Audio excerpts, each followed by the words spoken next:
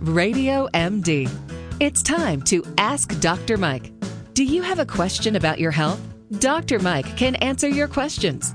Just email ask.drmikesmith@radiomd.com or call now 877-711-5211.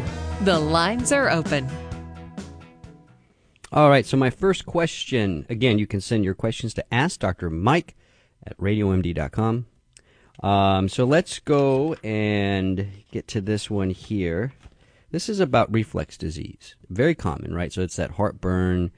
There's a difference between heartburn and reflux disease, but this person, Gustavo, is specifically asking about GERDs, gastroesophageal reflux disease. Okay, so I'm a GERD patient since 1998. My doctor has kept me on PPIs, that's proton pump inhibitors, very powerful drugs for this, since then. However, earlier this year, a friend of mine recommended me to contact a doctor specialized on natural medicine. During the conversation, he recommended me to stop eating wheat and suggested to start taking enzymes and probiotics. Awesome. I started the diet and taking enzymes plus probiotics that have improved my GERD condition. Awesome. I was on 2 omeprazoles, that's the proton pump inhibitor, 20 milligrams a day, now back to only 1. Before bedtime, I was taking 6 to 8 Tums, now replaced by 1 or 2 esophageal guardian chewable tablets. That's a life extension brand for heartburn. Recently, looking for additional alternatives, I was listening to one of your previous healthy talks on GERDs, and you mentioned D-limonene. My question is, if I stop taking omeprazole and start D-limonene on a trial basis, will that be okay? Well, Gustavo, thank you for the question. I always have to give my disclaimer first. I can't really give you advice like that. My advice is simply informational, et cetera, et cetera. So just kind of speaking hypothetically, D-limonene, we don't really know the exact mechanism. It's a protein found in the rind of citrus fruits. When you peel an orange and that white stuff that can stick on the pulp, that's also on the inner part of the rind itself. In there somewhere is this compound called D-limonene protein.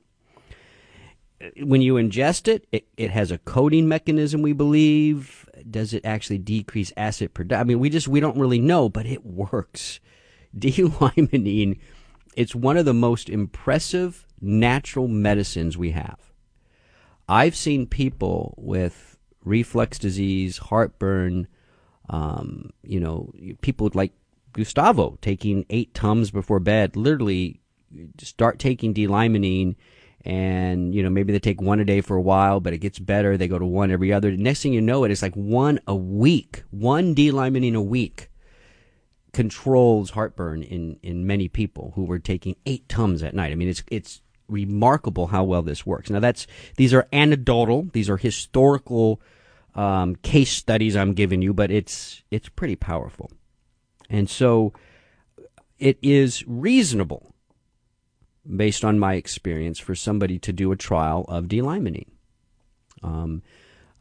Listen, but you got to talk to your own doctor. You got to clear. I'm just saying it's reasonable. It's a reasonable idea to want to try a natural supplement like D-limonene that has a lot of historical use, and it's really good at what it does. I think the dose is like 250 milligrams of D-limonene. You do it every day for a couple weeks, and then usually most people go to about every other day dosing, and some people, like I said, get up to like once a week, and it works. So I think it's reasonable, Gustavo, but definitely talk to your own doctor. The only disclaimer with D-limonene is that it does have some, it seems to maybe, if you have established ulcer disease, like stomach ulcers, duodenal ulcers, we usually don't recommend it in those cases. So make sure you're ulcer free, because it does have a tendency to exacerbate ulcer. But if there's no ulcer, your doctor just says it's just reflux disease, everything looks fine, you just got this reflux coming up, D-limonene is perfect for that. So there you go. That's reflux disease. Question number 2. Can you suggest something for muscle soreness after working out? There's a lot of information on muscle support and building, but not recovery. I'm 62 years old. Thanks, Tom. There are. When I read this, Tom, I immediately thought of my friend Dr. Holly Lucille, and she is a wonderful doctor, and she's a lot in the media like myself. She does lectures. She has a couple books out. She came on my show once and talked about this, muscle soreness. And so going back to her conversation, she has suggested things like branched chain amino acids,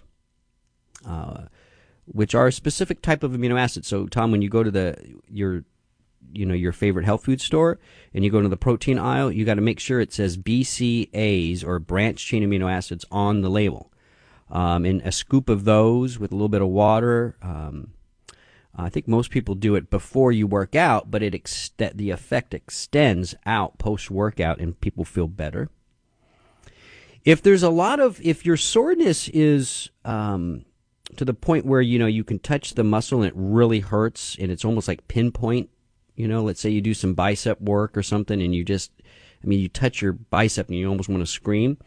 What's good for that is tart cherry extract, 1,600 milligrams 2 to 3 times a day. There are powder forms of tart cherry. The problem is I don't think they're dosed high enough, so I do prefer the capsule in this case. A very specific amino, so besides the branched chain amino acids, you can also try the amino acid alanine. That's been shown to help post-recovery.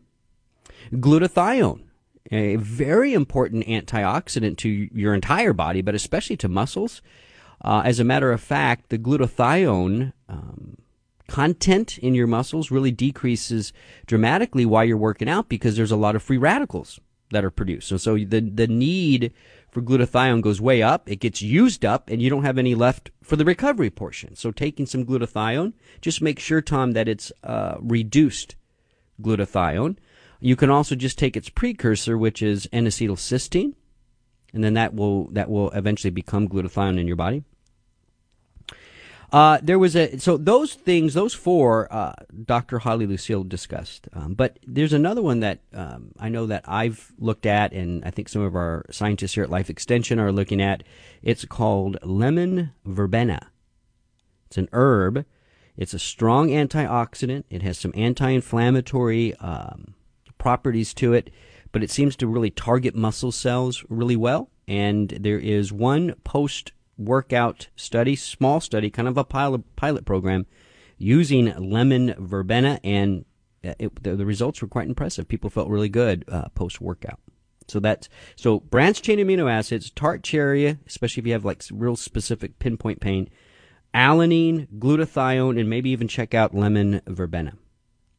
Great question, Tom. And by the way, go check out Dr. Holly Lucille. I think she even wrote a book about some of this. Okay. One last thing though, Tom. I've used foam rollers before. You could roll on your back. It kind of pops your back a little bit. If you have a real sore bicep, Tom, you can lay down in a way that you can put your bicep on the roller and just kind of roll over. It does a nice massage. So that's something else to consider. All right. So I have 60 seconds left, and my next question is huge. So let me just go to a quick one here. I was wondering if the sudden infusion of a large amount of calcium from a pill, is good for our health. And this is from Paul from St. Paul, Minnesota. Paul, if you take a bunch of calcium in pill form, and just pure calcium carbonate, whatever, there could be some problems with that. It can deposit into your arteries. In other tissues, we call that calcinosis. That's why it's always important, in my opinion, to do calcium with vitamin K2 and vitamin D. That way it's going to get the calcium from your gut to your blood to your bones where you ultimately want it. That's vitamin K2 and vitamin D. All right. This is Healthy Talk on Radio MD. I'm Dr. Mike. Stay well.